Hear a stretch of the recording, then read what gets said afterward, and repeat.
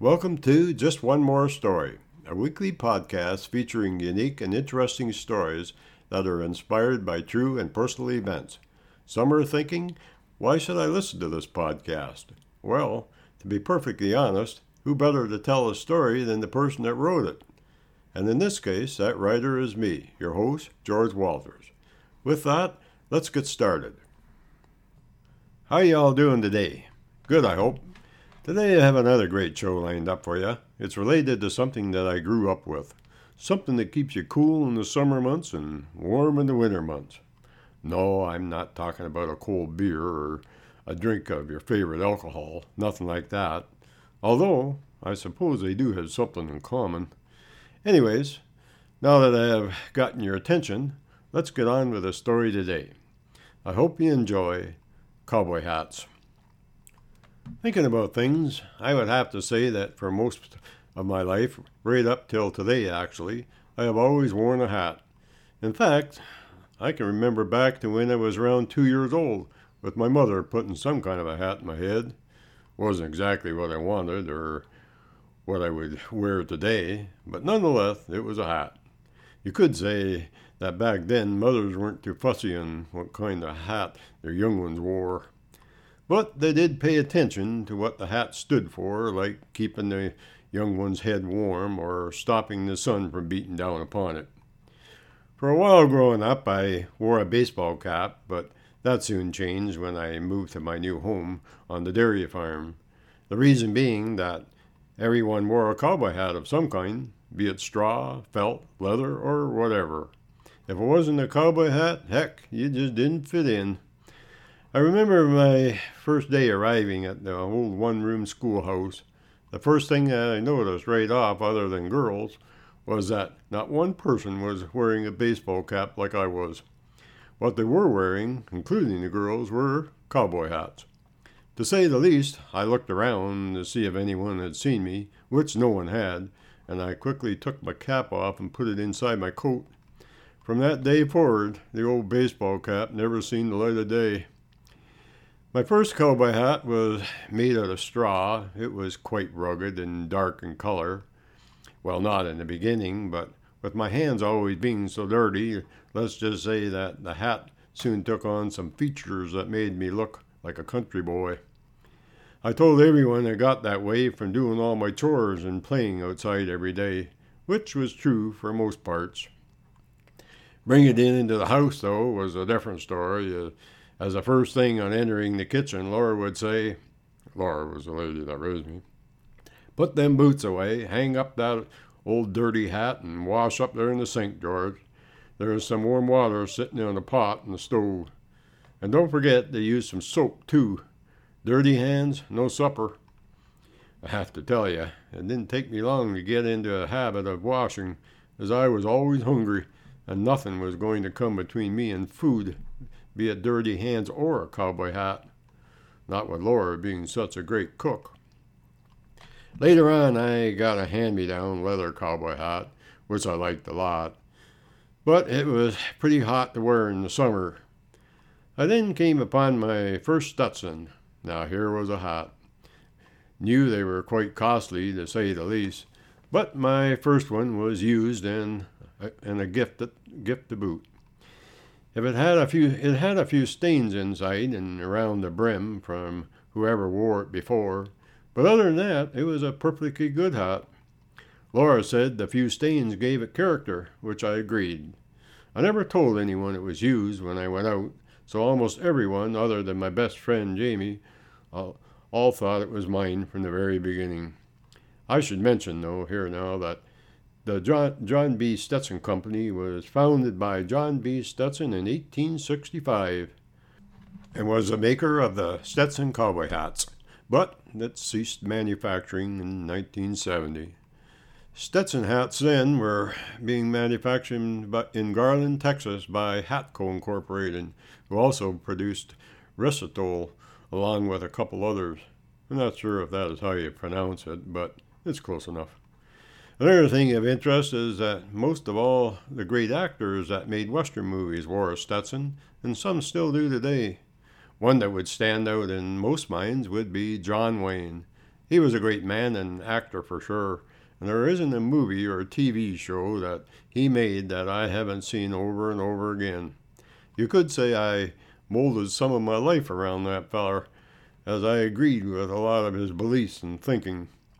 There were others, though, like Clayton Moore as the Lone Ranger, and country singers like Hank Lachlan, right up to the modern-day popular artists like Garth Brooks, Alan Jackson, and George Strait.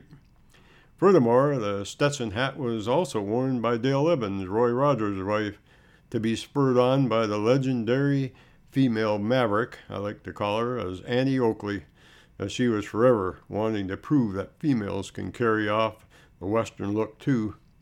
She was quite a gal, to say the least. Today, I still wear a Stetson on special occasions, like when I go to book signings and speaking engagements. I also wear it now and again when going to town to do some shopping. Seems no matter where I go, if I am wearing my Stetson, folks stop and ask if I am the fellow that writes a column in the newspapers and magazines. Makes me wonder if that Stetson has magical powers sometimes, as it seems to draw folks no matter where I go. I'm not complaining, mind you, as it gives me a good feeling knowing that so many people are enjoying my stories. I also have a couple other hats today. One I bought in Lakeland, Florida. Spur of the moment thing, you could say. My lovely wife said it looked good on me, and, well, it has been added to my collection. I also have another straw hat given to me by the Ford Motor Company after I finished up a column in a magazine for them. It's a great-looking hat, too, just it has a Ford emblem on the front of it instead of saying Stetson, which is fine, as I am a Ford man all the way. I always have been, right from when I gave up my first team of Clydesdales for a Ford tractor. I kind of figure it was Ford that made this great country of Canada what it is today. My opinion only, of course. I wouldn't want to offend anyone. My old dad used to say, and a Ford man too, George, you can always tell a man by the kind of hat he wears. For years I didn't really give what he said much thought, but now looking at things, there was more than meets the eye with them few words. For example, back on the farm when out in the fields, you would never see a farmer without a straw hat. In the winter, he would wear wool or some kind of felt. I guess the change in hats came in the late 1900s when they introduced the baseball caps. Thinking about that, even though I wore one for a spell, I can't for the life of me see why, as they don't do much in shading a fellow in the hot weather. They also don't do much to help a fellow keep dry when a heavy rain starts to fall, and they sure don't help with a person's appearance, or at least not when you compare them to the Western look. I believe that years ago the cowboy hat made a man or a woman, meaning it gave him or her a good feeling inside when wearing one. I guess you could say it made them feel proud. I kind of think the best way of comparing the hats of today with the hats of times past would be a bicycle. Yep, a bicycle. Years ago, they made bicycle with fenders that stopped the water from being thrown up on a person, which kept you dry. They also had a bell or a horn on them to let folks know they were around. Most even had a light which generated its own power and lasted for years. Today, though, it's just the opposite, and folks pay 10 times as much as they used to for only half a bike. Strange how things have changed like that. Some say it's progress, but I say it's just in how one looks at it. I suppose it all boils down to how much money a person has to spend. For years on the farm, my wife and I made do with things, and when something went wrong, we repaired them. We had to, as there was just no money to buy new. Hand-me-downs was a big thing back then. I remember some folks up the road from us had a large family, 6 girls and 5 boys. The youngest girl said she never owned a new pair of jeans till she married and moved away from the farm. Makes me smile every time I think of that. Getting back to the old straw hat and felt hats, it was kind of like that with them too, as things lasted a long time back then. The reason being, they were made a lot better. Myself, when it comes to a hat, I still like to buy the Stetson. I don't think there is a better hat made anywhere on the planet. It's kind of like that song I like that a country singer sang while making a video, "My baby's got her blue jeans on." It turns heads and raises a few eyebrows, as the Stetson does. Yes, I am from the old school, as you can tell, and nothing will ever change that. Not that I can't change, it's just that, well, I don't want to. As simply put, I'm having fun the way I am, cowboy hat and all. Which reminds me of what I heard a lady friend tell my lovely wife one time. Went something like this: "Darling, if he has to remove his cowboy hat to kiss you, you must have picked yourself one mighty fine fella." That's it for today, folks. But before I go, I would like to mention that all my stories are also available in books. We have 7 books to choose from, and each book has over 50 short stories. The titles of the books are One More Story, Moments in Time, Paths We Choose, Time's Changin', Keep Turning Pages, Join Me in the Garden, and Nature's Gateway to Health.